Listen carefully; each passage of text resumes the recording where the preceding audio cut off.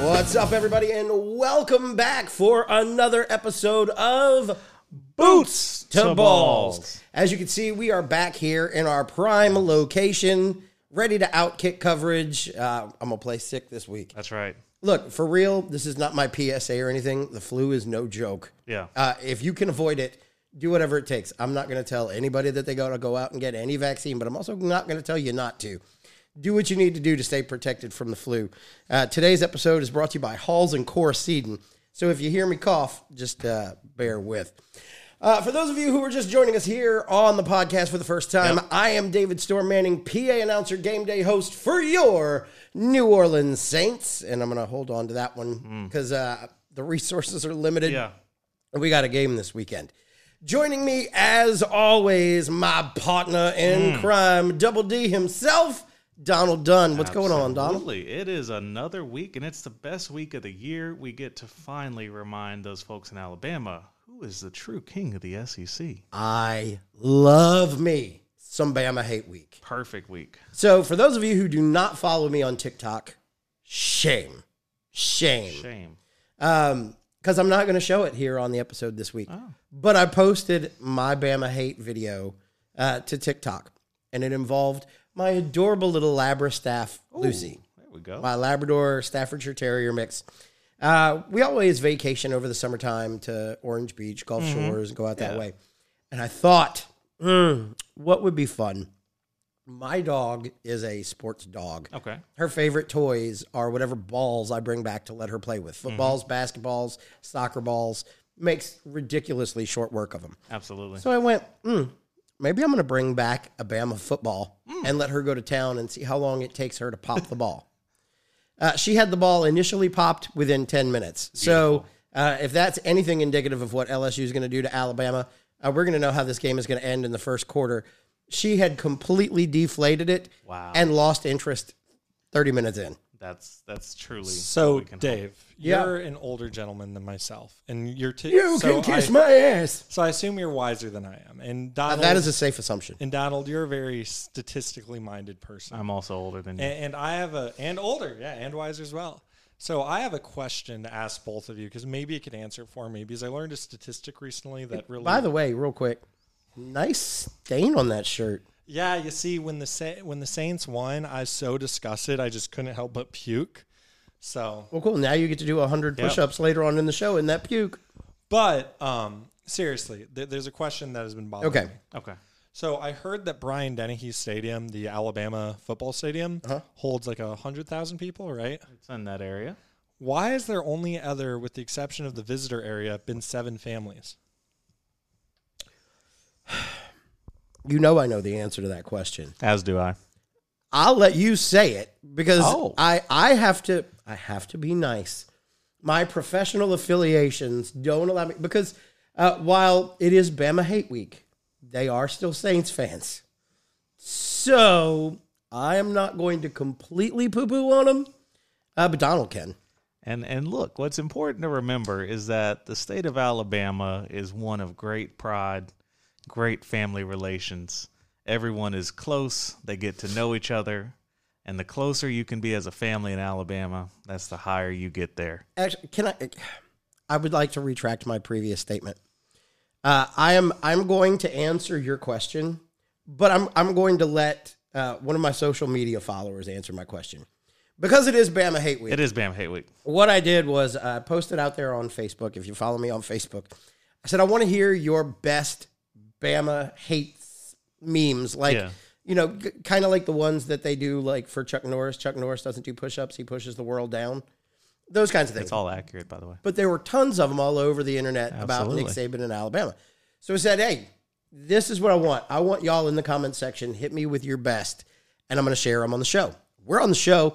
Let's share them." And one of them from Kurt Wingett will answer your question completely. He said, Ancestry.com, Alabama's #1 dating site and official sponsor of the Roll Tide Nation.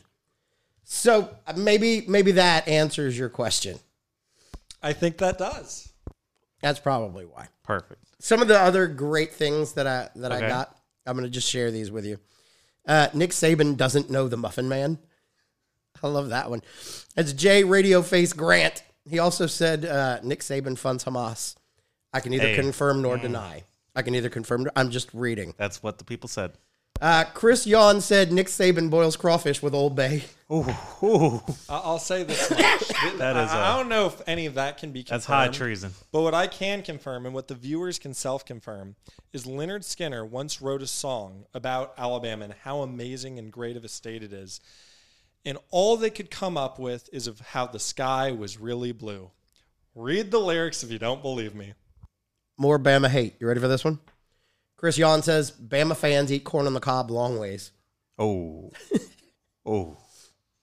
Lauren Nick says, Nick Saban sews curtain weights into the referee flags. Oh. Well, speaking of the state of Alabama, there's a game this weekend there? There is. Yeah, there's a game this weekend. In Tuscaloosa. So Kurt, who sent me the Ancestry one, had a bunch of them. You know that little meme that you see on the internet of those little happy babies in Africa that are doing the dance? And they always, it's breaking news. The Bama championship shirts arrive tomorrow. Ooh. Ooh. It's never too soon It's Bama to be too early. I just want to breathe. Really, that's it. This was such a bad week to have such a comical segment on the show. And then that's on that same vein. There's that one of the little African baby who looks like he's interviewing this white lady who works for a Sally Struthers charity. Ooh. And he's got that face. We like, know you him. telling me? So, lady, you telling me this whole village gets this outfit for free and it's wearing like Alabama hats and shirts and 2024 national championship logos, which I think is also kind of funny. For free? One of them showed the picture of that little spooky girl with a house on fire in the background. Yes. And it goes, they had a Bama flag hanging on their porch. Had. The girl did nothing wrong. That's what I'm saying. Let's see. Erica Boogerts said Nick Saban puts his cast iron in the dishwasher. That's dirty pool. Now, I want to be very clear just because of those comments. Boots to Balls and the Boot Sports Network does not advocate violence of any kind towards any player, coach, or staff, especially if it results in any lethal attack to any Alabama player, whatever, or team. However, you don't need kneecaps to breathe. And currently, Nick Saban does have 2 working kneecaps. And theoretically, Venmo payments will be paid out to anyone who gets that. I'm glad you cut your own mic off for that one. Marcy Addy said Nick Saban burned down the catery. Oh. And this is my favorite one that Marcy also shared. Nick Saban orders no toast, extra slaw at Cane's. The monster. Those are just some of the ones that evil, twisted man. If you've got some great Bama hate that you want to share with us this week, please put it up in the comments section. Memes, words. Yes. Let it fly. It's all in good fun. Ultimately, we hope, of course, for an LSU Tigers win. I don't think we're going to hope much for that. I think we'll go out and get it. We'll talk about that later in predictions. But I'm sure they're talking smack about us. So let's let the dookie fly. And it was a bye week here, so obviously there's no LSU recap to do. So it's all going to be preview this week, which makes it that much more fun. I would like to point out one last thing for Bama hate. Love him or hate him, Ronald Reagan once called the Soviet Union an empire of evil. And there's a few interesting similarities between the Soviet Union and Alabama football. For instance, they're both crimson. They both embrace bear iconography. They both control the media. They both have corrupt officials. They both have a 2000 rebirth under a dictator. They're both considered the good guys during the early 40s. People under 30 don't appreciate the rivalry. The ultimate goal of both of them is world domination, and citizens are excited by toilet paper and detergent in both states. And they have limited port access to the Atlantic, borders and battles Georgia. Their supporters live among us and must be defeated at all costs. Leave it to him to find that. The lines connected, but how did they get there? I have no idea. No idea. No clue at all. So I thought it was very interesting. Now, all the legit Bama hate and fun aside, talking about the actual game, gearing up, looking forward. Both LSU and Alabama were idle this past week. Mm-hmm. I hate that word. They were on buys. They didn't play. They both moved up in the top 25. Correct. Alabama moved up 1 to 8. LSU moved up 2 to 13. Neither one of them did a damn thing. Yeah. But both of them moved up in the polls. Unless we're going to use college football playoff, which LSU is 14. A lot of debate in that with Missouri slipping ahead of LSU there, but that'll all get sorted out this week. Yeah, I think it definitely will. Shout out to LSU wide receiver Malik Neighbors, who after his last performance in the Army game, he is now the FBS leader in receiving yards with 981 yards on 56 catches, 9 touchdowns, which is super impressive. So this week, especially after the last game, there are starting to be lots of comparisons to the old 2019 Joe Burrow LSU national championship offense. When you look at the things that Jaden is doing versus what Joe did, which offense do you think is better? So I think you have to look at it a couple different ways here. The 2019 offense was basically everybody at the highest caliber on their position group on that team, with maybe the exception of maybe, say, tight end. But you had Clyde, who was putting up record numbers. You had, obviously, both Jordan Jefferson. You had, as well, you had Terrence Marshall. Let's not forget about him. But then, you go with just that entire team was so loaded to the teeth, to the absolute teeth.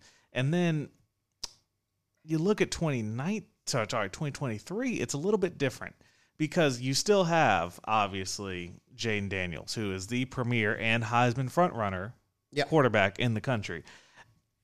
But then you look at the rest of the team and you say, okay, Malik Neighbors, Brian Thomas, those two are both studs. They're going straight to the league. No questions there. You look a little bit deeper down, I would say right now, Terrence Marshall was better than Kyron Lacy up to this point. I would say that, Clyde was better than Logan Diggs. We didn't even see Logan Diggs game 1, things like that. Yeah. The team was not as complete as 19, which maybe is the reason why they're 6-2 right now. But they are as explosive, if not by statistical implications, the dominant team between the two. I don't believe that it's the offense's reason why LSU is 6-2. Oh, I think that's quite obvious at this point. We had in 2019, we had a much better defense. Yes, the defense was elite beyond measure. We've had some hurdles we've had to overcome this year, especially in trying to figure out freshman faces on the line and a lot of the rest of those things. So that's why I specifically tailored the question not to say who's the better team.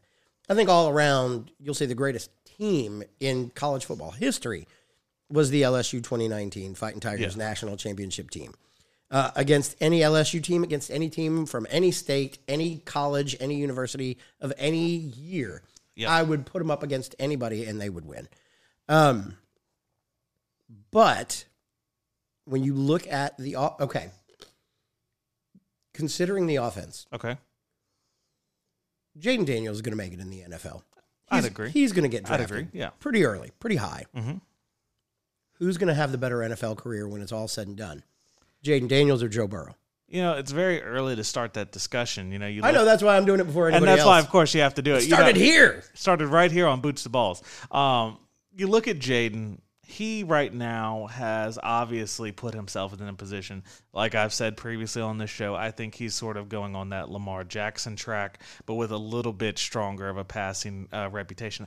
I'm not going to, and it's a little weird to go peer-to-peer in this way, but I'm seeing some of C.J. Stroud when I look at him, but C.J. isn't quite even the robust runner that Jaden is. So it's really a unique mix maybe between those two quarterbacks. I see a lot of similarity. While Joe Burrow is sort of the modern stand-up passer with athleticism, becoming sort of one in his own that we haven't seen quite as much. Now, obviously, we're going to have to see him get back to full health, be it the end of this season or be it next year whenever that calf is fully replaced, to kind of see what he gets to do with a fully grown adult body. Obviously, he was much older than Jaden was, not by much, but a bit older when he got here and into his championship-winning season. As of right now, I think it all is going to likely depend on where Jaden goes in this draft. The New Orleans Saints? Too early to say. We'll see where that pick lies. We'll see where Jaden grades out. Is it likely they would even take him? I doubt it. But let's just, for the sake of, keeping the Louisiana fan base together, we want to see maybe that happen. Yeah. I think he has every potential to be a playoff long-duration quarterback. I'd say probably he grades bottom Geno Smith. He grades high, maybe prime Vic as far as like just athleticism, showmanship, MVP style play. And we'll see where he goes in between there. That is interesting placement between Geno and Vic. Okay, I'll be watching that. So the big difference, obviously, as we discussed between this team and the 2019 team, is our defense. Yes, that's why we're not having the what team is better debate. We found out earlier this week, Deuce Chestnut, Zy Alexander, Denver Harris, they're not going to be available this weekend. Mekhi Wingo, he is also out, going to be out for at least 6 weeks due to having to undergo an unspecified surgery. So how bad do you think that hurts the Tigers' chances this weekend? I wasn't going to really expect to see Denver or Deuce Chestnut. I think those two are dealing with some sort of unspoken program rule violation. I can't confirm it, but they're on the team, but they're not practicing. Read between the lines, Louisiana. You know what that generally means. Somebody make the boo-boo. Yep, somebody or a group of people who are out and about doing who knows what. They went and rolled the wrong house. You could say it that way. So let's just pretend those two weren't going to play anyway. Zy Alexander going down in the Army game, I think, has been the greatest loss so far in the past month for the Tigers. A team that was starting to sort of see things come together. You look particularly after the Arkansas and Ole Miss game, where sort of the defense finally was showing that it could stop people, that it was able to put together competent series. And then you lose your lead cornerback.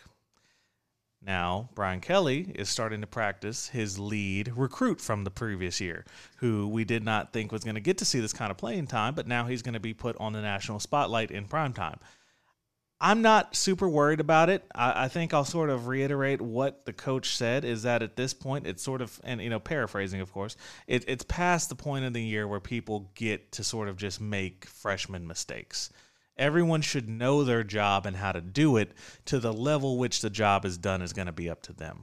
So I'm going to trust the defense to go out there and play competently, but will their quality match that of the Alabama offense? Time will tell. So when we come back around to it in predictions, of course, there is a thing that I have harped on the LSU offense for not so much the last couple of weeks, but a number of weeks leading up to this. I think they're going to have to get back to that if they're going to have success in Tuscaloosa this weekend. Is that a teaser? That is a bit of a teaser. And viewers, if you are here just for the LSU Bama stuff, remember, we are going to be covering it more at the end of the episode, so stay tuned. Oh, yeah, definitely stick around. Yes, absolutely. Big talks when it comes to predictions, and there is also one other very special surprise. Oh, yes. When we get around to predictions and looking back, on top of watching producer Brett do 100 push-ups live on the show in fulfillment of that bet, because somebody just hasn't learned his lesson. Who's going to carry the boats? Everyone will have to find out Not later. you. Your arms are going to explode somewhere around 94. Will he get to 100 is the better question. Well, I like that he brought in a spotter this week. I think we'll be doing predictions on that. Will Brett hit 100? Go ahead. No, bring him in. This is my official coach, personal trainer, spotter, George. Hey, I'm a professional boat carrier, and I'm here to teach him how to go about it. He might not make it after this. I don't think he's going to make it after this at all. No. But I got some China food on deck just in case. I was going to wait. Yes. I don't want to wait because it's hot enough in here. You don't learn your lesson. I've been saying it. I've been saying it to you. I've been saying it to them. I've said it to you, but only one time have I really had to. Hold, please. Okay. Oh. This is an unveiling. Bet on me, not against me. How about that? Good old Dave over here. I think what we've learned on this show in its young infancy is that there is a certain thing that confidence can get you, but it's a certain thing that it can take away from you. And that's what we sort of do here. We hang in the balance of confidence. Are we confident enough to win, or are we confident enough to eat our loss and move forward? Y'all ain't confident enough to bet no push-ups? Well, first of all, I can't do push-ups. I have half of a shoulder amongst my two arms. Medically documented. I'll do sit-ups. Ooh. Fat guys doing sit-ups. That's funny. I could do sit-ups all day long.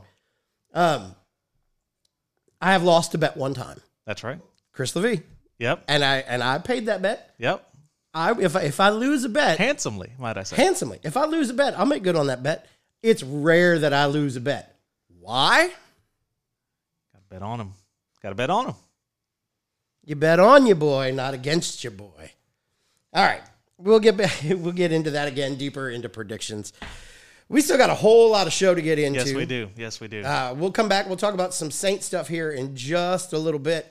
We are merely a vessel to this. But we would like to think that we had something to do with I'd hope so. You becoming $10,000 richer. It is raffle season. Family Promise of St. Tammany Parish. They would like to give you that $10,000. Family Promise, if you're not familiar with them, they're an organization that provides shelter, help, and hope for families on the North Shore, and they cannot do it alone. So for only $25 from now until December 15th, you can buy tickets for their 4th annual Family Promise raffle. The raffle began yesterday. Well, yeah, yesterday the 1st, depending on when you're watching this. And they are drawing for amazing daily prizes. And if you happen to win any one of their daily prizes, you still remain eligible for that $10,000 grand prize drawing, which is going to take place on December 15th. The more tickets you have, the better your odds. You can get yours now. They will remain on sale throughout the very last day at fpstp.org. That is FPSTP, short for Family Promise of St. Tammany Parish.org. And, of course, we would like to once again thank you all for joining us here on the Boot Sports Network, getting over to the subscribe button, hitting it confidently, as well as the follow button wherever you see. We see all of you coming in with your support, your views, and of course your comments, and we're very thankful for all of that. As we go into the month of November here, we'd like to start a little bit of a Boot Sports Network challenge, where we're going to ask you each and every week to share this video with one of your friends. Bring them onto the Boot Sports team, and let's continue to grow the community here on the Boot Sports Network. It's all a part of making this the premier spot for sports coverage in the state of Louisiana, as we outkick the coverage with you here on the Boot Sports Network. Don't forget, you can also go to our Facebook if you're watching here, to our Instagram if you enjoy us over there, X, YouTube, of course, the home of Boots and Balls, and not to forget TikTok. We are on the TikTok. And, of course, many of your other favorite social media sites as we continue to grow here. Once again, we ask you to support us as we once again thank you here on the Boot Sports Network. All righty. So, moving right along, continuing our outkicking coverage. Let's just do this. Let's get it out the way. Okay. Tulane cooks Rice 30-28. You like that? Laugh track. You like that? Brett. I say that because he's sitting there sending us through the Discord memes of Rice getting cooked when Rice was mounting that comeback that almost maybe took him somewhere. I cooked rice myself. I boiled the water, and then they let me down. It happened. For the second week in a row, Tulane did nearly squander a very dominant first half performance in the second half. They were up 27-7 at halftime in this one. Then Rice scored 14 unanswered in the third. Thankfully, kicker Valentino Ambrosio was able to put 3 second half points on the board for the Wave. That was in the fourth quarter. The only points they would score in the second half. Which led to a 30-21 lead, putting the game just out of touch for the Rice Owls. Tulane has now won 6 straight, which is its longest in-season win streak since going 12-0 in 1998. With this loss, Rice drops to 4-4. Tulane moves up to 7-1, undefeated in conference. Tulane faces 1-7 East Carolina this Saturday. Then they've got 3-5 Tulsa the following week before they finish out against FAU, who's currently 4-4. And UTSA, who's 5-3, both still undefeated in AAC play. Do you think Tulane's going to do what it takes to win out? Can they? So Tulane has put themselves into a position that, they are truly, I guess now, it was determined us by the College Football Playoff Committee, the front runner for a New Year's Six Bowl, as they got placed above undefeated Air Force, and the committee failed to recognize James Madison's 8-0 as they are currently barred from bowl play due to NCAA regulation. So at this point, Tulane has to keep winning, and they'll get wherever they want to get at the end of the year. All postseason goals are there. You look at their upcoming schedule, I think UTSA is obviously the scariest element of that.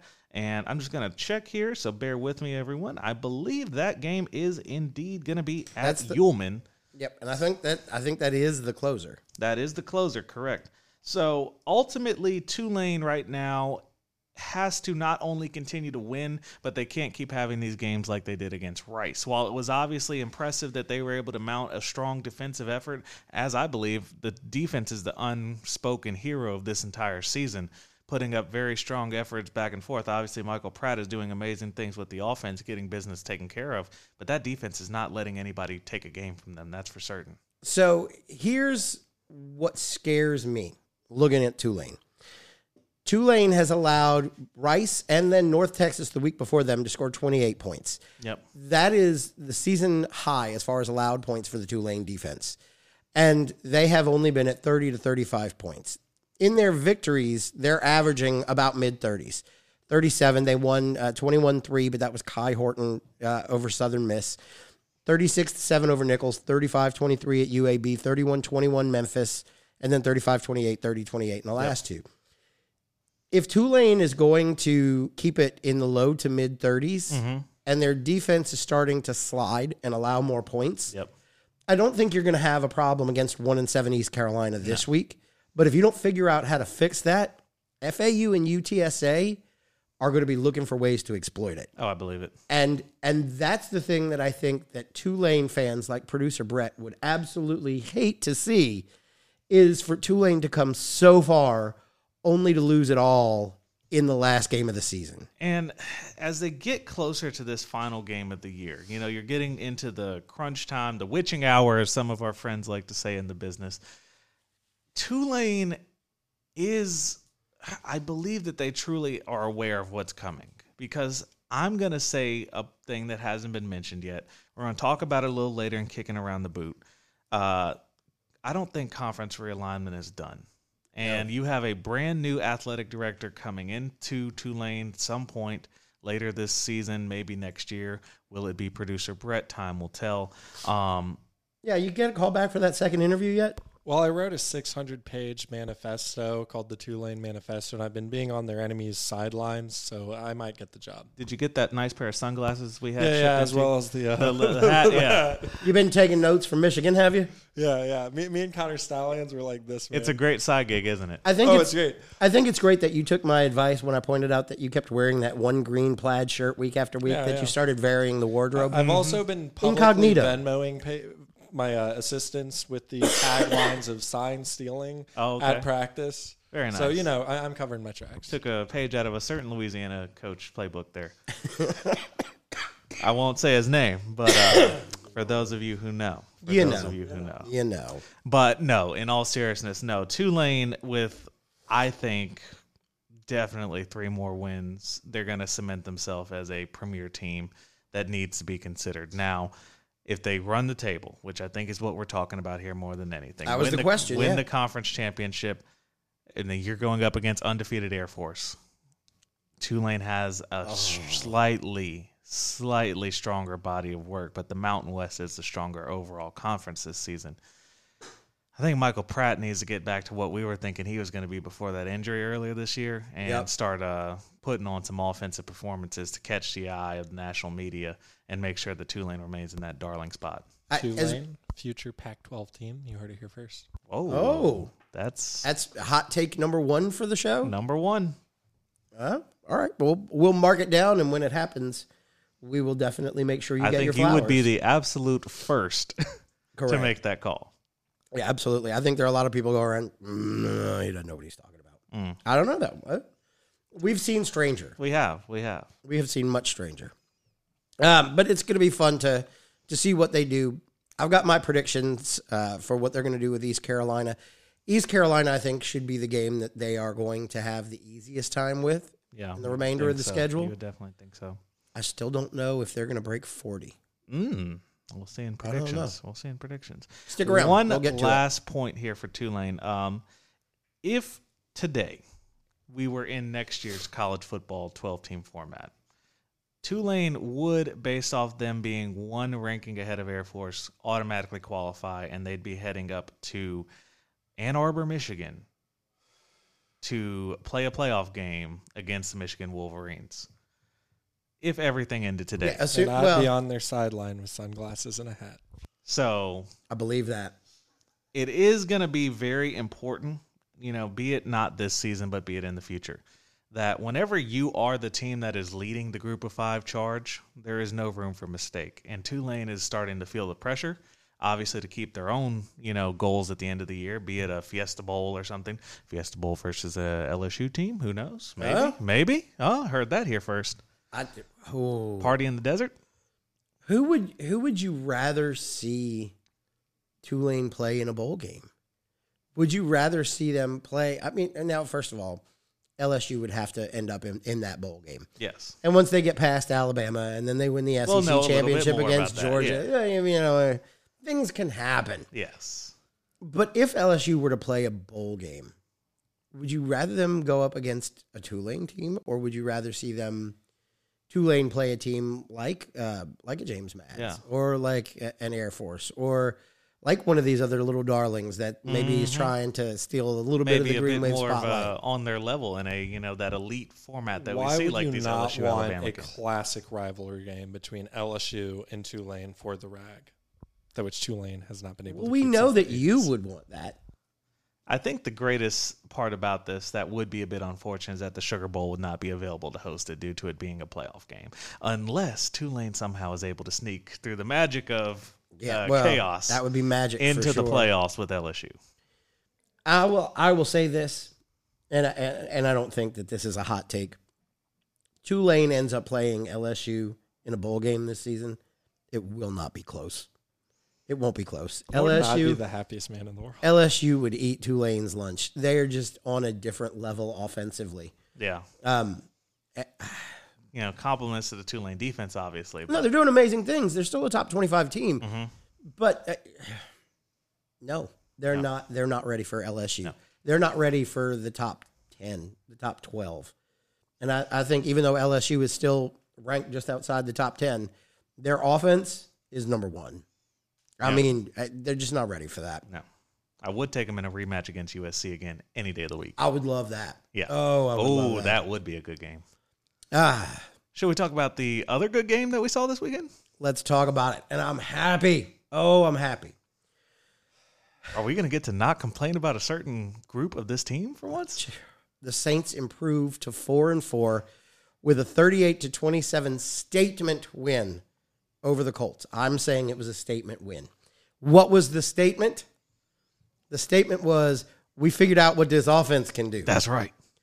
And they did. And I almost feel like over the Halloween break, we went through the twilight zone. Oh, I think so. Because we're about to talk about Saints football in a complimentary way regarding the Saints offense. I've been waiting to do this for months. And not necessarily in a derogatory way about the defense, but it's been the other way around. All season long, absolutely. This has been Derek Carr's best performance as a Saint so far. I would say so. No. Statistically, it has been. You don't have to say so. I'm telling you, it is. 19 for 27, 310, 70.4 completion percentage, 2 touchdowns, no picks, highest rating as a Saint, 133.3. How about Derek? Outstanding game for Derek Carr. Now, we've talked, and lots of other people have talked about it as well, talking about the communications, miscommunications amongst the offense, primarily between he and his receivers. Yep. He and Chris Olave have had some issues, and just him coming off the field and throwing temper tantrums. That's right. I don't know if y'all caught this in the beginning of the game or not. I know you don't like to watch a lot of pro football, Producer Brett, but I loved what I'm about to share. And if you caught it, then you'll love it too. It was addressed by the commentators pre-game where they were telling the story of Derek Carr asking folks what he thought he needed to do to get on the same page with his teammates. Yeah. And it was reported that he apparently was even asking his wife at one point. Mm-hmm. And his wife told him, you need to talk to them the way you talk to me. Can you imagine being... Now, no, look, I know you're not married. You were in a relationship. Yes. I am happily married for years. We have all played football. We all understand how the game goes.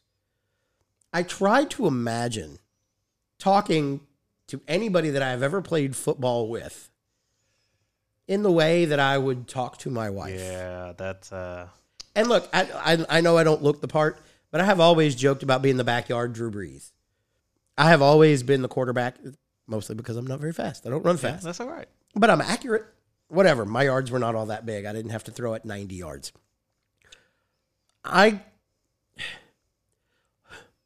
Look, buddy, I get it. Yeah. I know you wanted to run that out route, but you were supposed to run the deep route. And I could not imagine a dynamic in which talking to a receiver the way I talked to my, I love you, Chris, I do, but man, you just got, I had a difficult time with it. Just walking You're up behind. so great. Like, I just want to let you know, you're so great. However, like, if you could just try to, like, maybe catch the ball a little more.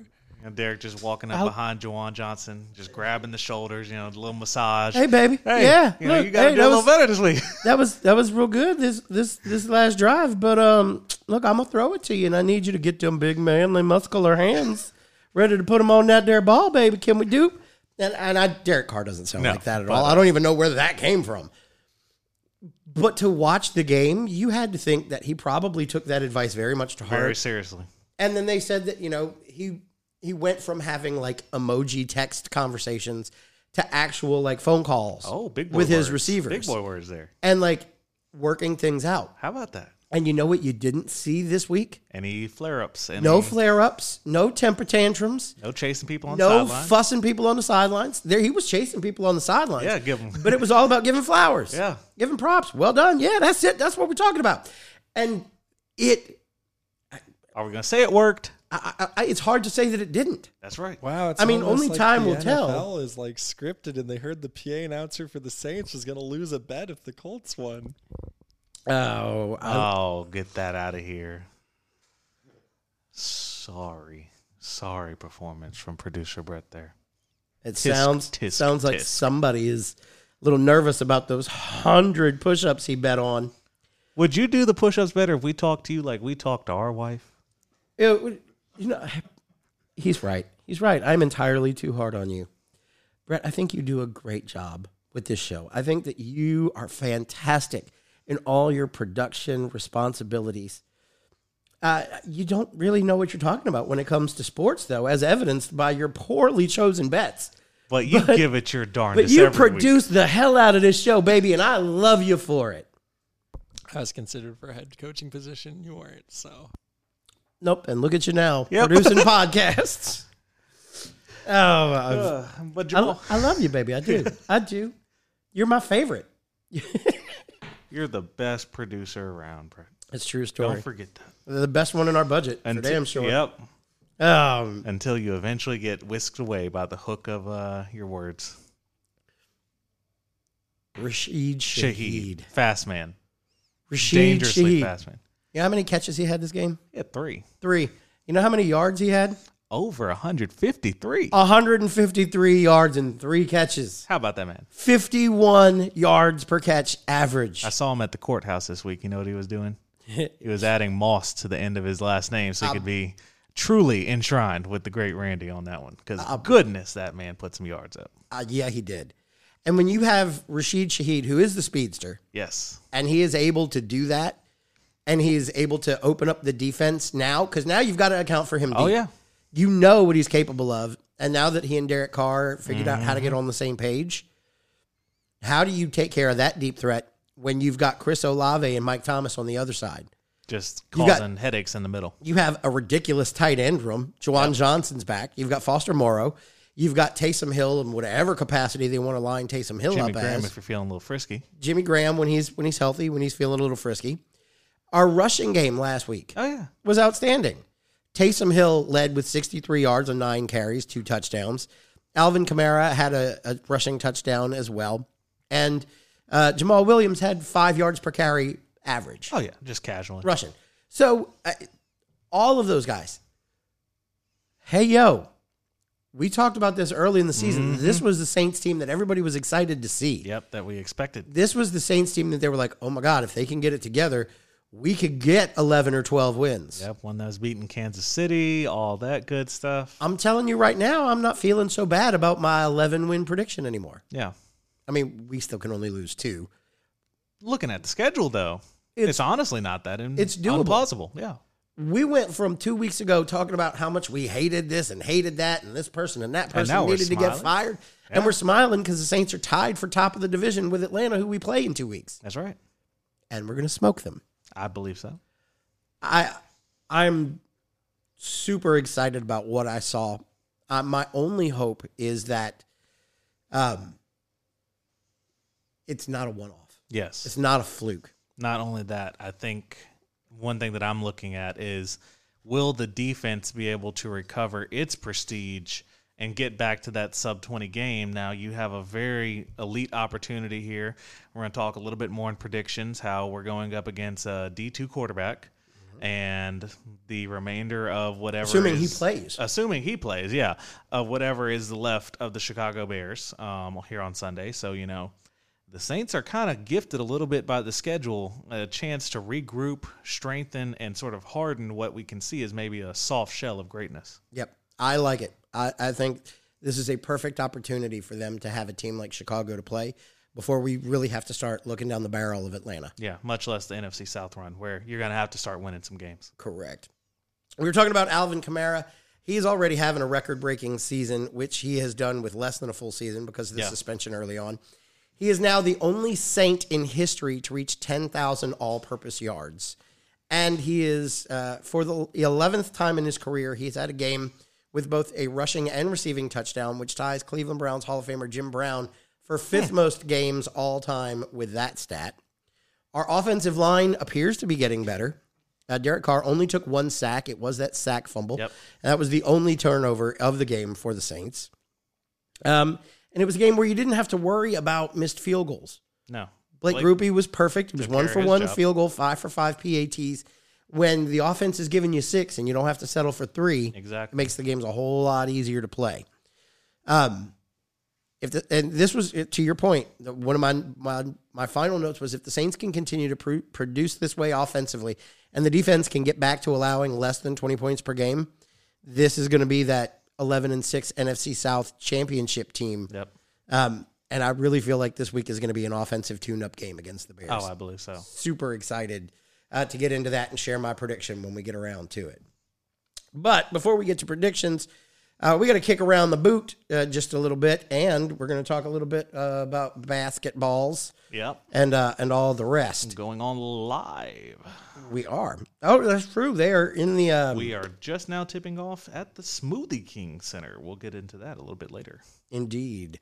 But we've been talking about football, and no self-respecting sports fan likes to play on ugly turf, which is why I and so many others trust my lawn care to Fleur de Green Lawn and Landscaping. Chris and the crew at Fleur de Green do a whole lot more than just mow lawns, which I can tell you from firsthand experience that they do very well. But they can also help with landscaping installation, plant and garden maintenance, drainage, irrigation installs and repairs, paved stone patios, fences, and much, much more. For examples of their work, check them out on Facebook at Fleur de Green Lawn and Landscape, or for more information, call Fleur de Green at 504-240-8044. That's 504-240-8044. You can also email fdglandscape@gmail.com. Tell them David Storm sent you. Fleur de Green Lawn and Landscape. They love what they do.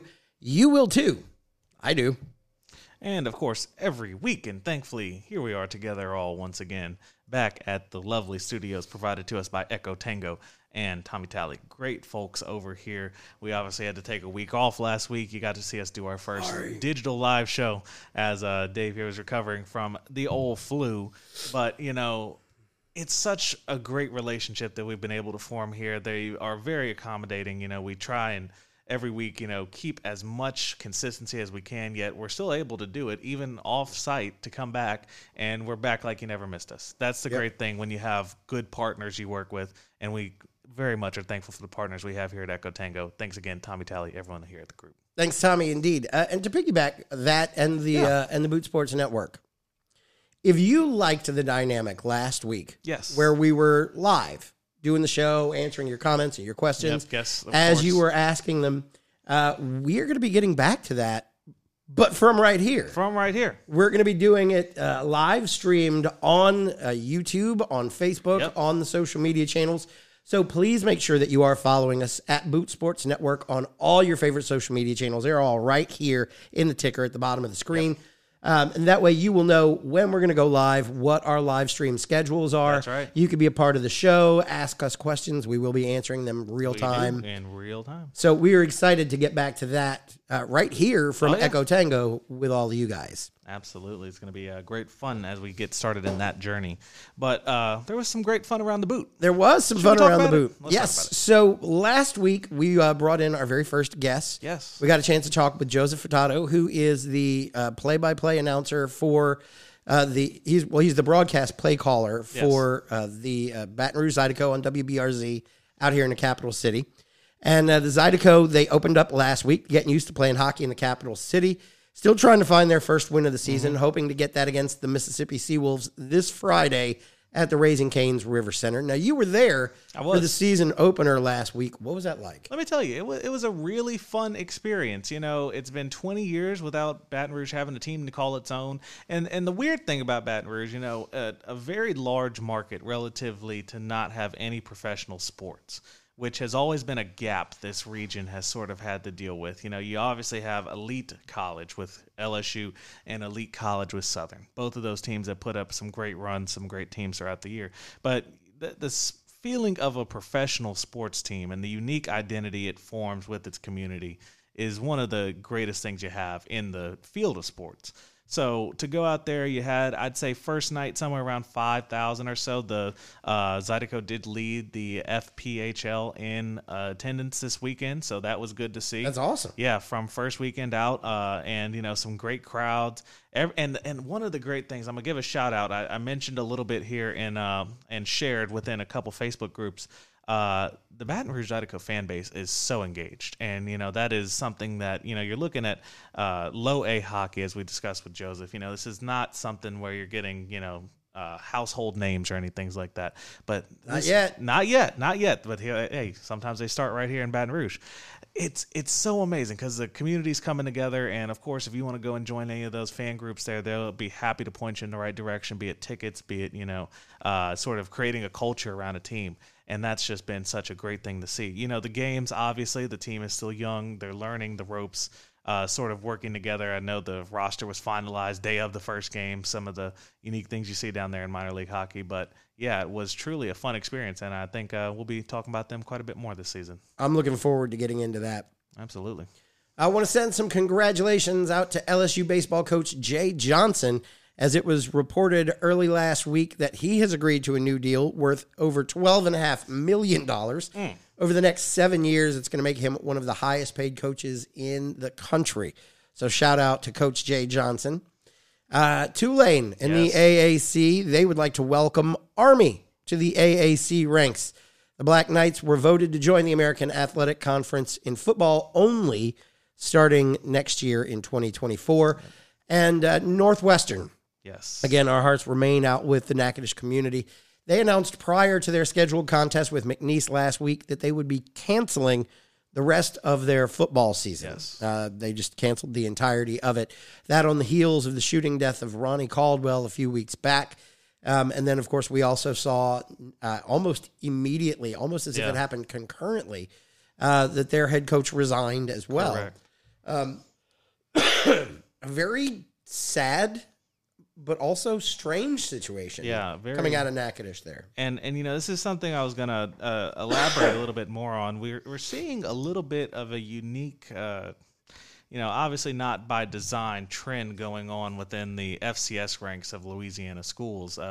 Obviously, McNeese, with its great impacts from the Hurricanes a few years ago, their stadium took a lot of damage. You know, their athletic program was set back a good bit. You're seeing this here with the Natchitoches community. You know, there's some of these FCS teams, you know, they're dealing with a lot going on out there. And, you know, I was doing some research over the past week, you know, kind of trying to learn a little bit more about the ground situation there, how things are going. The average, you know, endowment for a lot of these FCS schools, be it Northwestern, be it McNeese, is somewhere around $20 million. For those of you who aren't familiar, LSU has an endowment somewhere around $690 million. Louisiana Tech and ULL about $100 million each. So these smaller schools, be it Northwestern, Nichols, Southeastern, McNeese, Southern, and Grambling, they operate a little bit different. And we can look at, imagining a team like LSU or ULL canceling an entire season and say, oh, that would be unfortunate, but, nothing would really miss a beat. This is going to be a major impact to those student athletes. And at a time like this is when you want to support your community. The Nichols and the, McNeeses of the world, they're also going to be missing out on some of these games that they would have been able to play against Northwestern, have those fans travel, the interaction there. So, if you're a fan of these teams and this is the team that you wear on your chest, give them a little bit of support, give them a little bit of love, show them that you're supporting them because, they need that support they lost, and having some of these things go on. So, strengthen the community, strengthen the teams, and we'll look forward to seeing what Northwestern does as they pick things up next year. Yep. And even if they're not the team that you wear on your chest, yeah, every once in a while you bump into a story that requires the prioritization of humanity over sport. Absolutely. And I think this should be one of those things. Obviously, we don't have all of the details here. Yeah. We don't know exactly what happened in regards to to the shooting. We don't know exactly what kind of impact it had on the community. We don't know what the feelings like inside that locker room. Yeah. It makes you wonder because they did rush to try to get that Southeastern game played. Yep. Moved it up a little bit. They moved it up. They played the game. They ended up losing that game, only to have to go to Ronnie Caldwell's funeral services in Texas the next day. Yeah. It almost makes you wonder, right? You think they were talking about canceling the rest of the season prior to that game? Do you think there was something that happened in that game that just went, nah, our heart's not in it? We just the rest of the season. Yeah, and it's not like they were having an undefeated banner year either. They had still were yet to win a game by that point. I think it's, sort of taking a moment and reflecting like, okay, I see that this has happened around me. I see that it's affecting people that I know. Obviously, I think one of the greatest bonds you'll ever have in life is that of being on a team, working towards a common objective. And, that may be a situation where you just want to go ahead and reset, kind of be like, okay, this is not what we need to be focusing on right now. Let's focus on what's actually going to matter, what's going to get us back ready as people to remember and to move forward with, Ronnie with them. So that's what I think they ultimately decided more than anything was that this season playing these games, if it continued on the trajectory where you're ending up with like a winless season, something like that, I don't think that's the note that they wanted to send everything out on. I think they'd rather focus on getting themselves right and getting the community right so they can, go out and give a actual best foot forward, without the obviously weight of the situation on them. So I don't want to sit on this for too much longer, but my final question to that regard, we talk about the impacts to the community. Of course. You have the cancellation of a football season. Yes. Ronnie Caldwell was a football player. He was a member of that team. You're not hearing any of the other squads impacted. The only real impact they had was back when they moved up the Southeastern game, they had to move the volleyball game to accommodate. Yes. That was really it. Can you say that there are community impacts if you're not seeing similar actions taken by other university teams?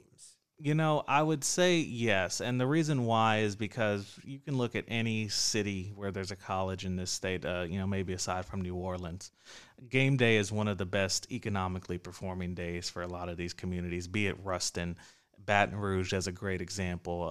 You go down to Thibodeau, somewhere like that. When you can bring 20, 15,000 people into your city and they all need a place to go eat that day, they need a place to, it's the businesses, it's the people that are, working photography for the local newspaper. It's, the sports writers. Everyone is sort of, it's a part of their day-to-day that they have to now, find a way to continue on with. And, obviously there's much more that's going on in the Natchitoches community. The other sports, doing well. Soccer right now made it into, I believe, a semifinal for Southland Conference. The community will find things to rally around, but they are without, some of their, I guess, most critical moments of the year when it comes to the sports teams in particular. Yeah. Again, our hearts go out to everybody in Natchitoches, in the Northwestern community. Time heals all wounds is the old adage, and we hope it does. Gone but never forgotten, I'm sure. And it will be curious to see what comes for the Northwestern football team in the wake of the cancellation, the resignation, and all the rest of it. I know there'll be definitely some enlightened spirits, I'd like to believe, when it comes to August next year. Indeed. Did you have anything else to add as we kicked it around the boot? I'll throw one little last one out here. This is a bit different, and we'll get into this more when spring rolls around and the time of year. But the NOLA Gold rugby team, professional Major League Rugby in New Orleans, they welcomed a new coach today. That was Corey Brown, as they look to kind of get things right, get moving towards another playoff berth, and sort of continue to build up their community. A very young franchise. I believe they're in year 6 down there in New Orleans. They play in what some of you may remember as Zephyr Stadium, if you've ever been down there for some minor league baseball or Wally Pontiff Classic. That building is actually undergoing some major renovations right now. Shrine on Airline. The Shrine on Airline, or as the Gold like to call it, the Gold Mine on Airline. I like that. So, they're going to be going about the process in these next couple years, I believe, along with Jesuit, who's agreed in agreement with them. They're going to basically convert that over to a full-on football/rugby stadium. They're going to be bringing in seats out through what was the former outfield, enclosing into more of a rectangular shape, similar to what LSU's opponent down the road, Georgia State, did with Turner Field when they took over that stadium. So you'll have a 15 to 20,000 seat rectangular sport, I'll call it, built stadium. Sportatorium for football and rugby down there in Metairie. And we certainly wish them support as they get very early preseason going right now. Indeed, indeed. Speaking of getting the season going, the early season going, you ready for some full court press? I want to talk about a full court press for a winning number 4 in the Western Conference, New Orleans Pelicans. Number 4 in the Western Conference. I'm going to go ahead and start saying it because I don't know how much longer I can. They are number 2 in the Southwest at the moment, and they are also currently leading the Detroit Pistons in a game that is underway from the SKC right now. Well, I say that, and then Detroit just knocks a three-pointer down. And what you going to do? 17-15. It's still very early on in the first quarter. The Pels, though, they look pretty good right now. They do. They did have one game that I'm sure that we would all like for them to take back. Mm-hmm. But otherwise, they had wins against Memphis and the New York Knicks before taking that 130-102 loss against Steph Curry and crew in Golden State on Wednesday. The Pelicans were in Oklahoma City last night, where they overcame, at one point, a 22-point second-quarter deficit to come back and silence the Thunder 110-106. That was a heck of a game. That was a game. And, you did it without Brandon Ingram, which I think is one of the things that, as Pelicans fans, I call us, the most difficult fan base to be a part of in the country. Not for the sake of the fans, but for the sake of you never know what this team is going to do. You never know how this team is going to get to field their players.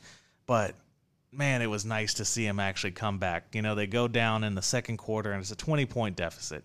It's certainly not a final saying in the NBA, but you have a lot of work to do when you're down 20. Well, the good news is when you're down 20 at half, that's a whole lot better than being down 20 at the end of the third. Exactly. Brought it very close at half, I believe, up to 6 points. So, you saw a lot of fight, but then you saw what I believe is going to be a truly mature and playoff-ready team when we get later into the year.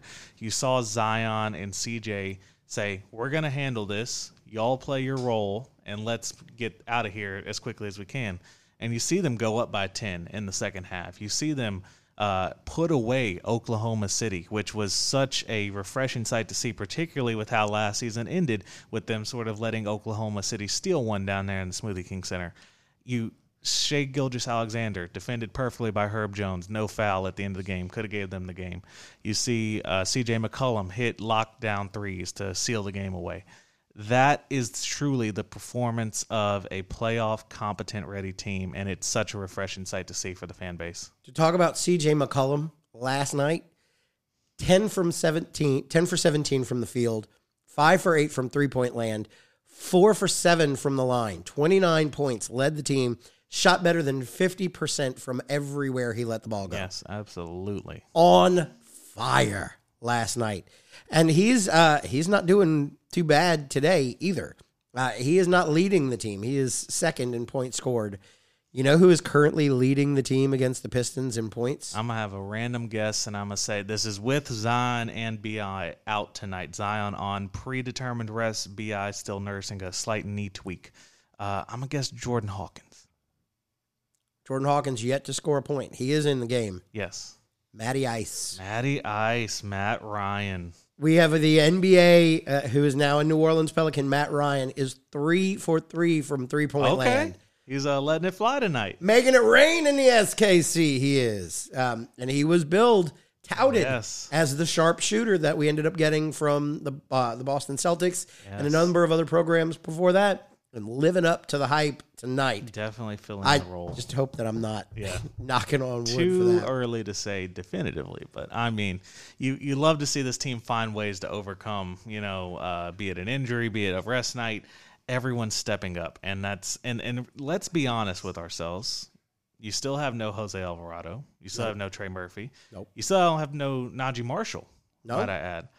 So these are really not even your true rotation. This is your reserves playing in this role that are coming out, putting up consistent points. Jordan Hawkins, a rookie, is starting and getting in place of B.I. there, and he's putting up very respectable numbers, being a contributor on the team at such a, that's why I think sometimes fans get a little bit worried whenever you draft a senior or you draft these older college players. You say, okay, so there's not much upside or something along that line. But the fact is you're getting someone who knows how to play basketball.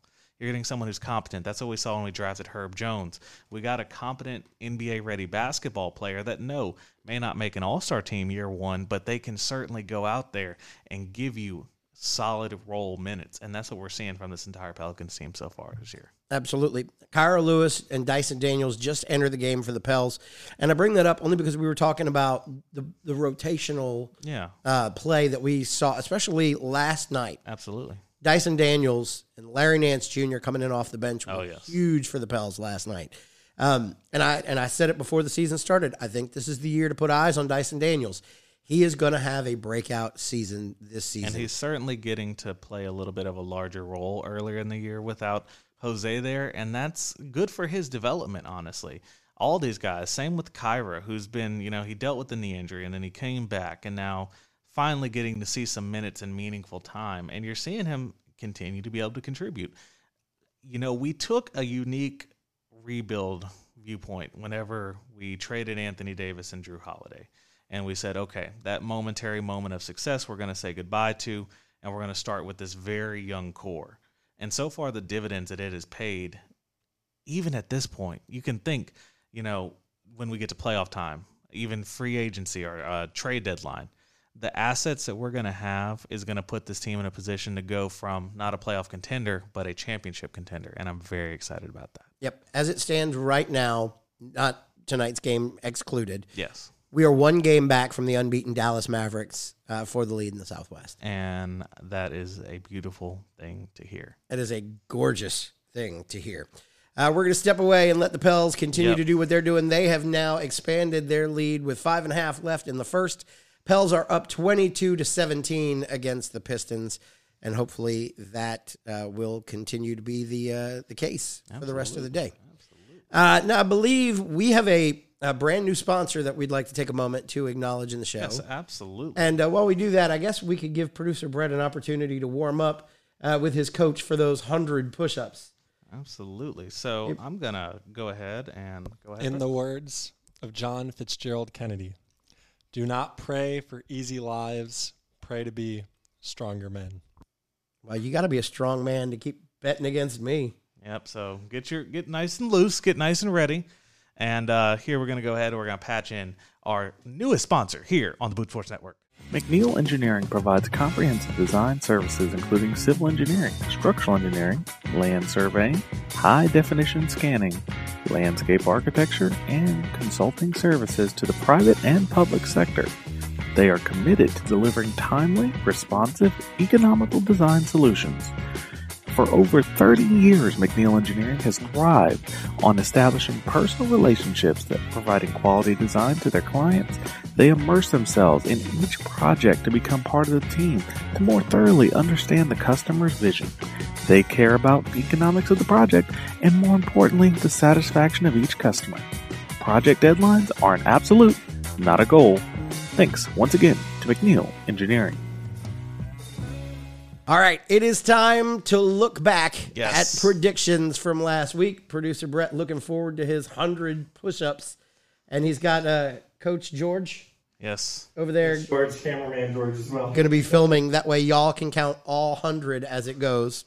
And if he misses any, please leave a comment and make sure that he doubles it next week. So we'll start with the game that was the actual reason for the bet. Do I just start it now? Yeah, go ahead. Knock them out. I mean, you got 100. You got a however minute to long go. it's going to take Doing you it to do in them. no shoes, by the way, friends and family. No shoes. So it was the Saints-Colts game that Brett bet against me on. He bet against me, but he took the opposing side to us. We said we thought the Saints would definitely win. I said 31-17. You said 31-27. He said Colts 17-14 and bet 100 push-ups on the shirt. Was a big loser. And you actually were closer than any. Thank you. The final was 38-27. I was off by 17. You were off by 7. Bitch, I know that wasn't 100. I'm doing it in sets of 30. You're doing them in sets of 30? That is not a even Is that part of mathematical it? I thought it was a addition. straight full. Is that a coaching decision to do it in sets? Well, if you're going to do I it in said sets I'll of do 30, 100. then you have to do 120. Listen, man, I still get paid. All right. Gotta love it there. So second set, Donald gets the first ding of the day. Ayo. So the first game that we had predicted last Yes. week was McNeese Northwestern, which, as we mentioned earlier, has been canceled along with the rest of Northwestern season. So nobody gets a ding on that one. Yep. We all win by forfeit. I'm kidding. ULL versus South Alabama. And I'm going to do this one real quick while he's in the midst of his this was push-ups. a surprise watching it live. It was an absolute surprise. We both thought statistically, and the books were with us on this, that South Alabama should have ran away with it. And Brett actually, well, I'm sorry, what did you say? What was that? Is that the sound of a loser? Wait, did you say why did you? Why did you go to the gym today? It is a marathon. Hey, look, I'm going to make you feel better. You actually got a point, a ding in predictions. No, keep doing push-ups, though. Don't stop. There's no quitting here. What kind of coach are you? You're supposed to be hyping him up.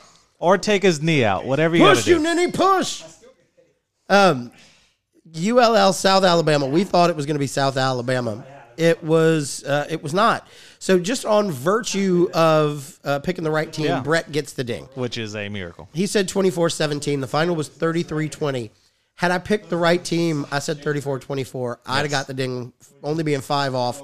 You said 41-30. But shout out to the Cajuns. What a win. Indeed. Well done. We're sorry. Yeah. All right. ULM versus Arkansas State. The final score in that one was 34-24, Arkansas State. Closer game than it seemed. That one, it was a closer game than it seemed. However, I got that one. I said 34-28 was my final pick. I was off by 4. You weren't off that much. You said 30-28. You were off by 8 total. Brett picked ULM, and he picked 14-7. He was going to lose anyway. He was off by 37 in that one, even if he did pick the right team. I'm looking at the corner of my eye, and there's a lack of push-ups going on. It's going to make me tear up. Oh, come on. You want to do it, Mr. Shoulder?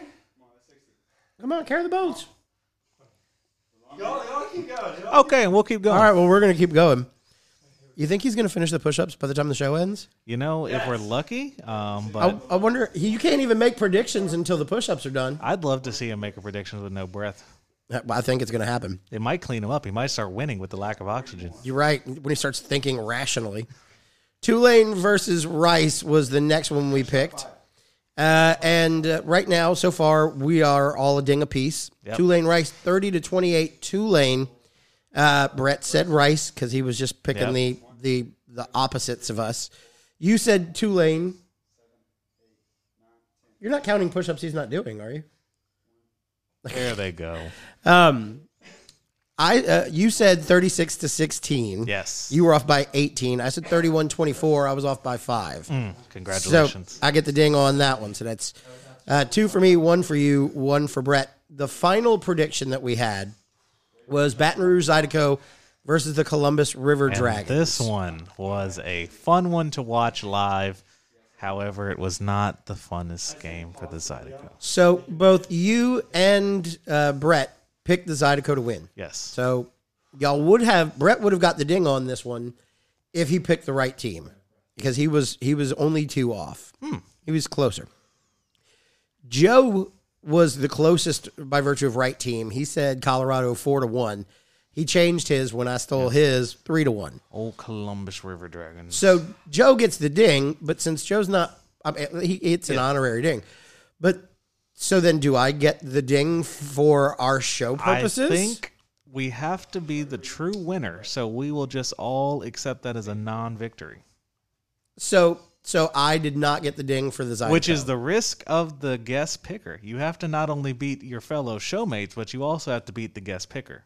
All right, fine. Well, then I will adjust my totals. Which also I will mention was a unique thing, and for some of you who may not know, as you know, this is all relatively new to Louisiana, that is Columbus, Georgia, friends. That is not Columbus, Ohio. So we let a Georgia team come and beat us 3 times in a row, but I think another team might revenge that loss. He went to the come back to your camera, producer Brett. Turn your mic on. Did he knock out all 100 yet? I got 30 more. Give me 1 minute. 30 more in a minute. So we'll set up for. You mentioned 225 Monday. Hey, I hit like 90. That doesn't sound like push-ups. Quick question. Hey, Are there any specifics to this challenge? Or you guys have- Only he that has to he do lost. 100. He has to do 100 push-ups. But also, the new standing rule is he can't make any predictions until he's done with his 100 push-ups. You want to start with the LSU Alabama game? Hey, maybe this week. Do we?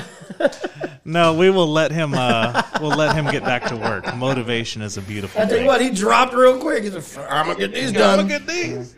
All right. So as we look at the totals, eliminating the Zydeco game since Joseph was the winner on that one, I ended up taking 2 out of 5. Donald, you took 1. Brett took 1. Yes. And that's how that went. The overall totals, I am in the lead with 25 of 51. You are at 21 of 51.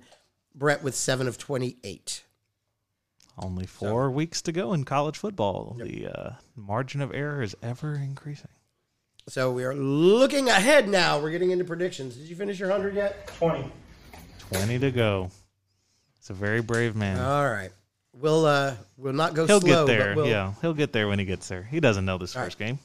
First game is La Tech versus Liberty. Oh, look, Abibu. Yes. I love those commercials. The Bulldogs trek to Williams Stadium in Virginia in search of a very probably unlikely W against the 8-0 Conference USA frontrunners, the Liberty Flames. I'm going to be honest, things don't look good for the Bulldogs, who were 3-6 on the year, 2-3 in conference. Their defense has given up almost as many yards as their offense is averaging per game, and that's never good. No. The Dogs have been in some close ones this season, losing 3 of their 6 losses by only 1 score or less. But even a 6-3 Bulldog team would have trouble with this Liberty Flames squad, who have only had 1 opponent this season come within 1 score of them. That was MTSU, who was 1 game behind La Tech. So I suppose anything could happen. Absolutely. But if you're betting on our for fun predictions, I think the smart money's on Liberty. Ooh. Liberty. 38-21. So I don't necessarily disagree with your prediction as far as team goes, but this is ultimately a chance for Louisiana Tech to do an in-state favor. Liberty is 8-0, and while they weren't recognized by either the College Football Playoff Committee nor the standard rankings with the AP or the Coaches Bowl, that is a strong record that could easily derail Tulane from any sort of post-game. Adrian, I did it. We have an update from producer Brett. We'll have to Do cut we the need to mic get you a levels trash can, or are you good? Are you Good. Dylan, need a water, And Powerade, a Prime energy drink? Do we need to? I want it to be known, under normal circumstances, I know because I have done them, I can do 100 push-ups. I went to the gym today. I tried a light workout. David Goggins was in my ear. That didn't go great. And lunch was in his throat. I yeah, went way too hard Monday. I hit 225 on the bench. I congratulations. went way too hard on that. My chest is still in pain from Monday. My tris are still in pain from today. But I did it. I did the 100, and before the season is over, I'm going to make Dave do some sit-ups. Ladies and gentlemen, if you don't know, before I get back to my prediction, we are training producer Brett for a pro day at one of the local Louisiana universities as we attempt to bring him to glory that he was never allowed in his younger youth. So we'll see how he continues to progress. Next will be passing drills. Who wants me to do setups? It's not going to happen, Captain. It ain't going to happen. You got to bet on see. him, All right. not against him. Correct. Bet on me, not against me. But I'm going to go against our Louisiana Darling Dogs. And this is going to be a prediction that it pains my heart to say. Another but bee-boo? It will be Liberty in a closer battle than some expect. Louisiana Tech loves getting into late games and finding ways to end them uniquely. So this will be 45 to 41. Oh, that's a high-scoring game. High scoring game. Okay. I like it. 2 touchdowns, smoke hairs. Watch it. Ooh. All right. Second game of the week, Nichols versus Incarnate Word. I think this game is going to be way better than it looks on paper. Underrated on the radar. Get ready for some of this information here. The Colonels started this season 0-3, and then they woke up and started lambasting opponents. 31-10 on McNeese, 38-7 against HCU, 27-7 versus Texas A&M Commerce. Now, notably, Houston Christian is the best of those schools at 4-4, but records don't mean much to the Colonels, who are an undefeated 4-0 in Southland play.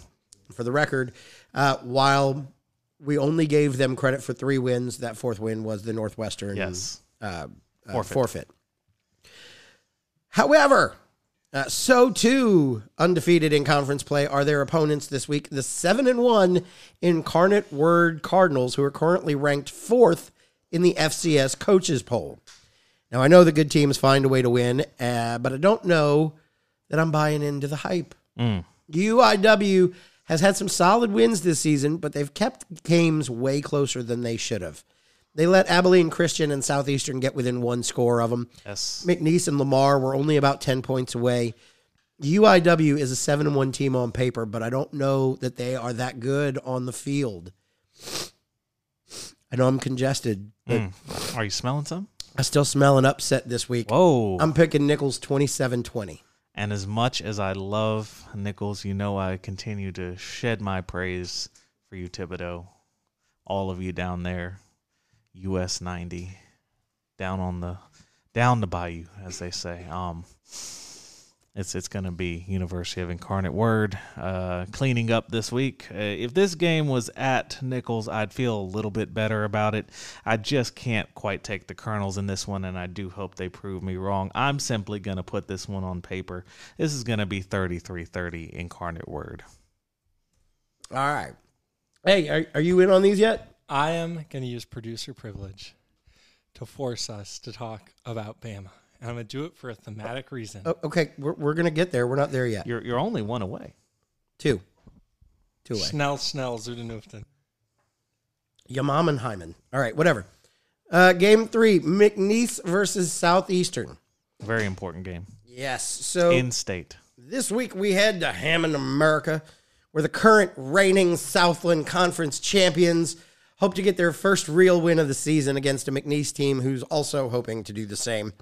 If you look at the records, Southeastern is 1-7. Yeah. Their 1 win came against Northwestern. That was the game that we talked about right after the Ronnie Caldwell shooting, and was the game that probably prompted the program to forfeit the rest of their season. Yep.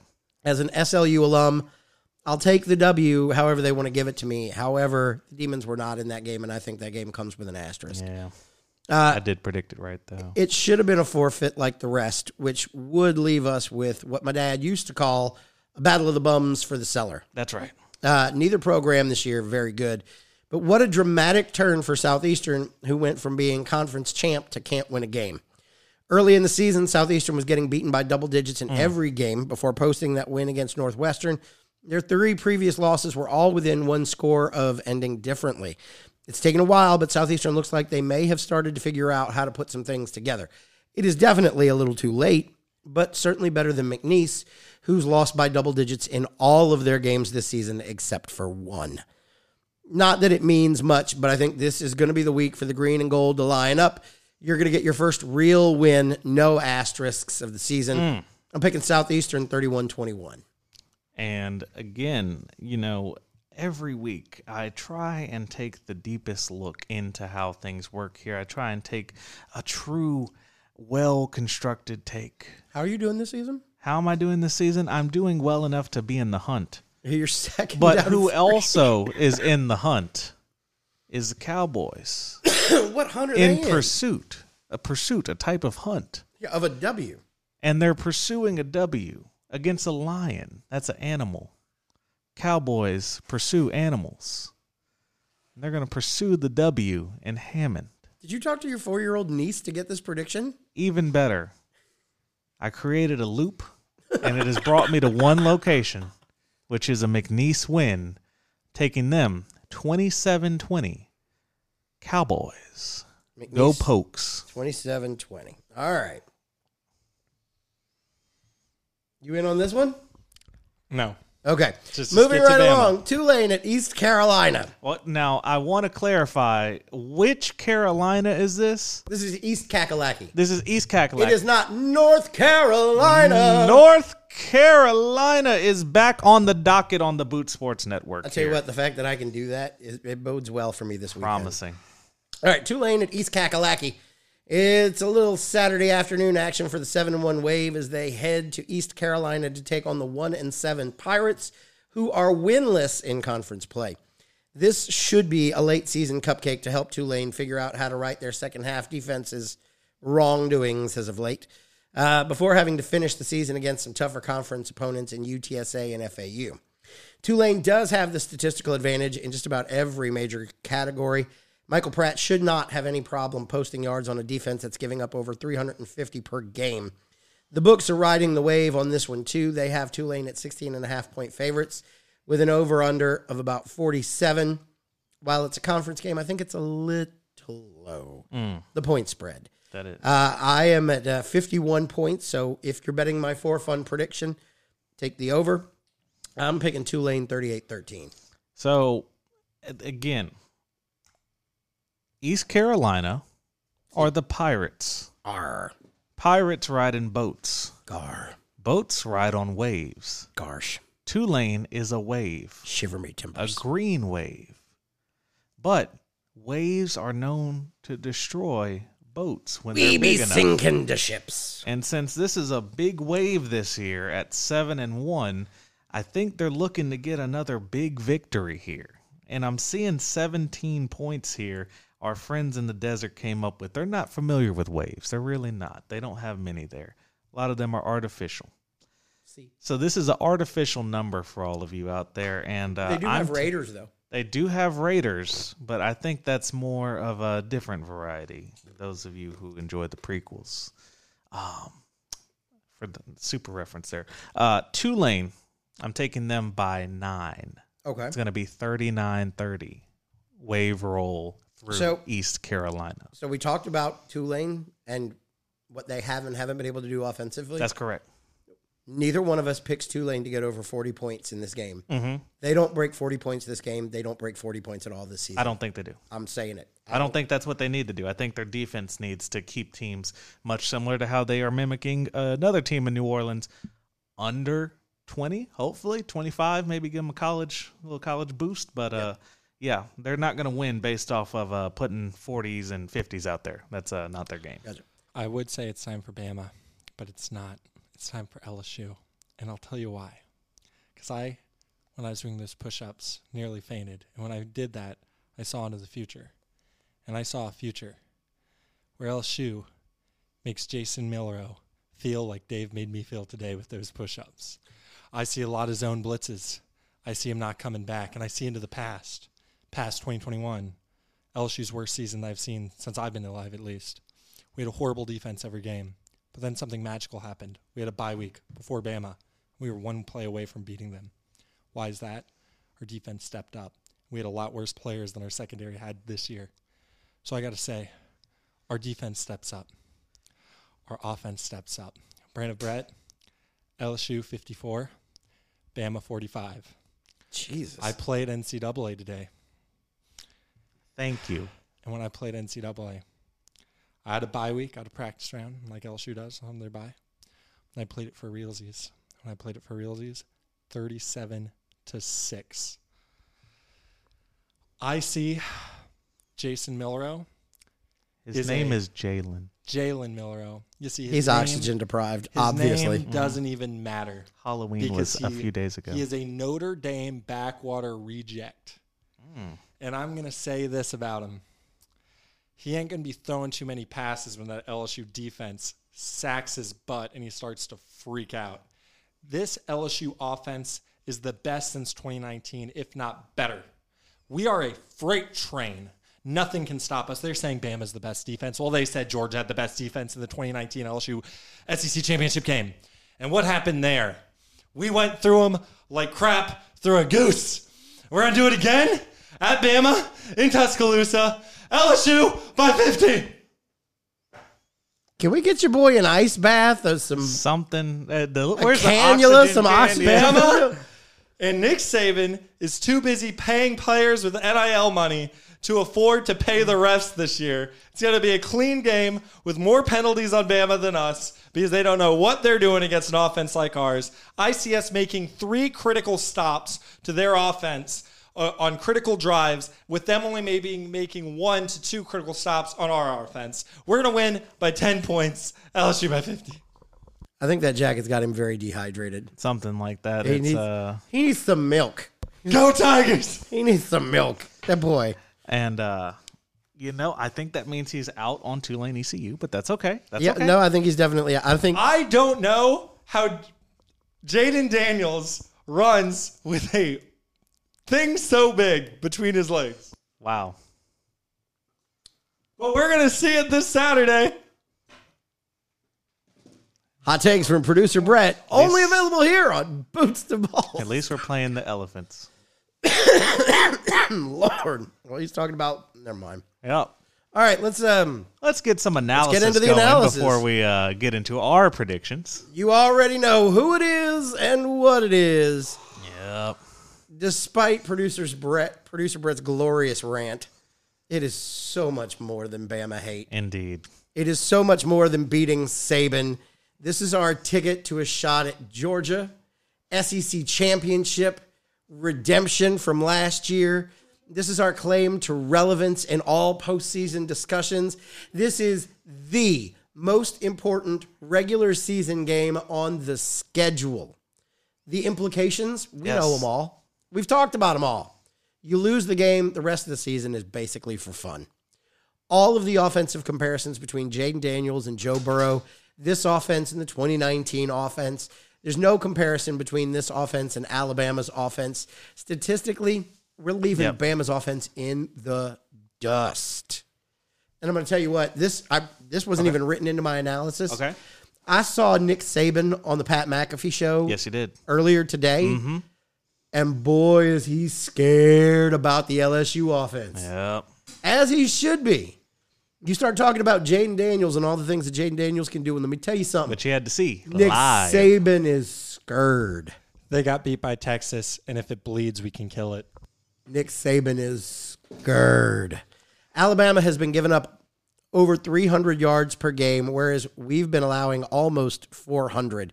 We're going to have to shine on defense. And if we can't shine on defense with a number of players out, then what we're going to have to do, as I promised, as I've been talking about it weeks back, hopefully LSU has been practicing this, they're going to have to get their offense to play a little defense.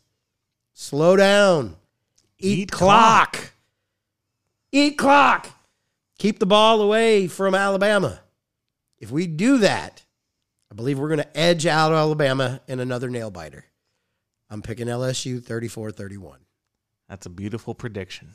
And you picked LSU, correct? LSU? LSU. Yes. Okay, I thought I heard that backwards. You don't pick Alabama during I hate heard week? that backwards. Hell no. Because Tigers. I'm a deep dive a little bit further into the discussion here. Right now, you have a Alabama defense. They are graded one of the highest in the country for their cornerback play. Now, you have, right now, 2 elite wide receivers, Malik Neighbors and, of course, Brian Thomas Jr. What I think a lot of people are not giving enough respect is that it is not just the two wide receivers that are a threat in this passing game. This passing game is going to be critical to the victory. Now, we talk about this all year. We say, okay, we see Jaden, we see your passing yards, we see what you've been able to do with your wide receivers. I think Malik Neighbors is going to have his, and I think Brian Thomas will probably get another touchdown to extend his SEC lead. But what will ultimately make the biggest difference, and we see this every year with a successful defeat of Alabama, is that there is some wrinkle, be it a Jordan Jefferson with a trick play, be it, using Clyde in a different way to win. In 19, you saw, obviously, the toss dive to Mason Taylor last year to win in 22 in a double earthquake game. What LSU will probably, and I'm going to predict this in a way, not so much speculate, but probably, they're going to lean on their non-big name receiving talent, which when you have the opportunity to utilize the bye week, many people debate the validity of the bye week before Alabama every year. But if you can work in some of these players into specific packages to exploit this very elite cornerback group, this is not a group that's going to allow a lot of yards traditionally, like we've seen from teams like Auburn, so forth and so on. Those are the weaker variety of the SEC, Mississippi State. I think you're going to see a lot of Chris Hilton. I think you're going to see a lot of Logan Diggs in a screen role, maybe a little bit more than the traditional through-the-middle dive that we've seen so much this year. The line is going to be forced to do a lot this week. Yep. It's going to be forced to take on a bigger role. You cannot let Jaden take some of these nasty hits that he's taken all year. I don't know if he would quite be able to respond the same way in that road environment that we've seen, in maybe lesser significant games where we know that he is going to be on such a tight margin. Ultimately, I think it is the maybe middle players you often hear them. You could see someone like John Emery return and make a big play late in the game, be it in a short toss dive, something of the sort, maybe a push at the goal line. It's going to be a very close game, and it's one that I can't necessarily say belongs in the realm of an upset. It doesn't belong in the realm of a sort of definitive victory. I think it's going to be one that goes down to the wire, a lot like what you saw in 2019 where a team just simply had the ball last and took care of business. If LSU has that ball last and they do what they need to do, I'm going to call a very close one this week, but I'm going to call one that might surprise a few people. I am putting this number up here in the spirit of the game we play amongst ourselves. Okay. I'm going to put the number 45-44 LSU. Wow. Now, note, that is me simply signifying I believe a LSU victory. I am basically tossing a potential of a point spread victory away for this game that we play because I believe in the Tigers, but I do not know how the defense is able to contain. So I'm going to trust the Tigers to win. How, I can't quite say. I will believe in 45 for LSU. Unlike some Hudco roofers, I am not going to make a bold claim about LSU losing and then go back on it when they win. I'm going to say that I'm confident in an LSU victory. LSU's going to win this game, and we're going to win it by at least a touchdown. I have made my prediction. I stand by my prediction. I say LSU 34-31. Should this be a game that LSU wins by more than a touchdown? Yes. If it is a game that in winning by more than a touchdown, Jaden Daniels throws 4 and also scores 1 on his own. Oh, yeah. I think the Heisman Trophy is his to throw away. I agree. I think if you're looking for a patented Heisman moment, as they say, there's no bigger one than LSU Alabama. We talk about what it means to get that trophy, how you win it from maybe schools with a bit of a higher media prestige. You think, okay, what makes, Jaden able to overcome those schools, some like a Michigan or even Washington this year, a bit of a media darling. It's the fact that you can go out there on a Saturday night in the SEC and you can prove that there is no one who's going to stop you and there is no one who's going to prevent you from gaining victory. And that's what I see in a quarterback from like Jaden. he's going through all of it. You look at his Arizona State time. He played a strong performance there, and he was never necessarily a bad quarterback, but he never really took a moment to shine. And then you see him last year, and you see he gets a taste of it, with the major win in Death Valley. Everyone storms the field, twice, might I add. And he gets a little bit of a taste of it. I think he's ready to revel in it. I think he's ready to make his Heisman moment this weekend. Last point I'm going to make on LSU, Alabama. The band needs to show up. They need to play neck loud and early and often. The Alabama band is going to try to step all over you. Don't take that mess from nobody. Hey-oh. Finish the line all damn day in Tuscaloosa. That's right. It needs to happen. It Sierra probably Tango won't, but- Tango Delta Bravo. Amen, brother. Amen. If you know, you know. Yes. All right. And it's now time. Moving on to our final game of the week, Saints-Bears.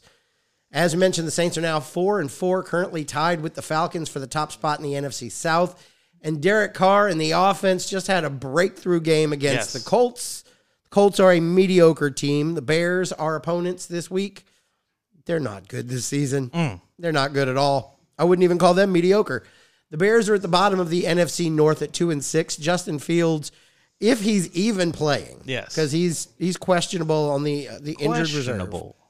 He has been very generous giving the ball to opposing defenses this season.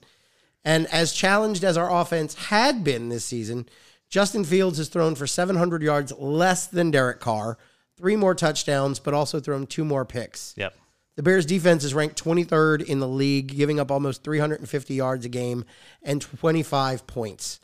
Saints' defense is still ranked number 5 in the league, giving up less than 300 yards and 15 points per game. If the offense really does have it figured out, last week isn't a fluke or a one-off, and the defense gets back to playing top 5 ball where they're keeping teams to 20, 15, or less, it's going to be a bad, bad week for the Chicago Bears. New Orleans, 34-13. 34-13. Ugly. 34-13. You do this to me, and you know what I have to do, and every week we get into it. But I want it to be known to you at home, to you here across from me. I was to pick the Saints 34-17. I was pre-planning the Saints at 34. And now I am deeply saddened. So instead, I'll change it. Keep it. Because I trust in one man this week. I trust in Blake Groupie. Oh, okay. So I'm going to give you, Blake, the opportunity to make me another perfect prediction this year. And I'm going to give you 33, and I'm going to take some from the Bears. I'm only going to give them 13. You say, oh, but that's more than you. Yeah, no, it's exactly right. Because so you're literally $1. No, because it's even worse, because I think this is going to be one of those weird games where the Bears probably give one away in those funky ways. Maybe a safety, I don't know. But that's how we get to that 33 number. So probably 4 touchdowns from your Saints offense, and then a little bit craziness. That may be a missed extra point. They miss extra point and then a field goal. And Something like I'm that. Oxygen depleted enough. Where I don't even know if your mic's on. Yeah, it's on. Oh, good. I'm gonna take Tampa Bay by 5. I know they're not playing in this game, You stupid bastard. so I can't win, but I also can't lose. You want to bet on it? No. He has relinquished his pride. He will have to lick his wounds. Not this week, but another week. I'm coming for you, and I'm making you do 50 sit-ups. Come get it. All right, so your final prediction, 33-13. That is what I'm locking in. But Locked in, 33-13. Mine's 34-13. before we leave predictions, I would like it to be known that we do enjoy all of your comments in the comment section, and we had a bit of an early commenter this week. Okay. So joining us in the comment section of the live video, episode 10 there on YouTube, was our friend Charlotte Hall 5767. Howdy, Charlotte. Yep, and she decided to throw out there Saints Bears 28-10. Okay. Saints over the Bears there, and she also threw out LSU 49, Alabama 35. All right, so hold on. Let's get Charlotte in here. Charlotte picked, what was her Saints prediction? That was 28-10, Saints over the Bears. 28-10, NOLA. All right, we'll circle back, see how you did with that one. And LSU 49, Alabama 35, a 14-point victory in T-Town. Wait, give me that score again. 49-35. Y'all like an LSU getting 45, 49, 54. I would love nothing more than to see LSU post somewhere plus 45 on Alabama. But commenters, help me with my next NCAA prediction. Help me figure out what button you pick to tell your players to target a player and injure them. Can you do that? I wish. All right. But what you can do, Charlotte, your predictions, my dear, duly noted, and they are in with everybody else. If anybody else wants to make predictions, This is not a live streamed episode. You can put your predictions in, just so long as they happen before the games actually play would be great. absolutely. And then we'll line yours Goodbye up with to all of you ours. over there. We'll line all of yours up with ours, and we'll see how they do when we look back next week. If you're wondering where to go to do all that, you can just hit us up in the comments section of wherever you are listening to this podcast. Or you can go to bootsportsnetwork.com. Bootsportsnetwork.com is your front row VIP ticket to Boots to Balls and all things Boot Sports. That's where you can leave comments, questions, predictions, find us in your favorite preferred podcast arenas. No matter where or how you listen, just make sure that you like and subscribe so that you never miss an episode.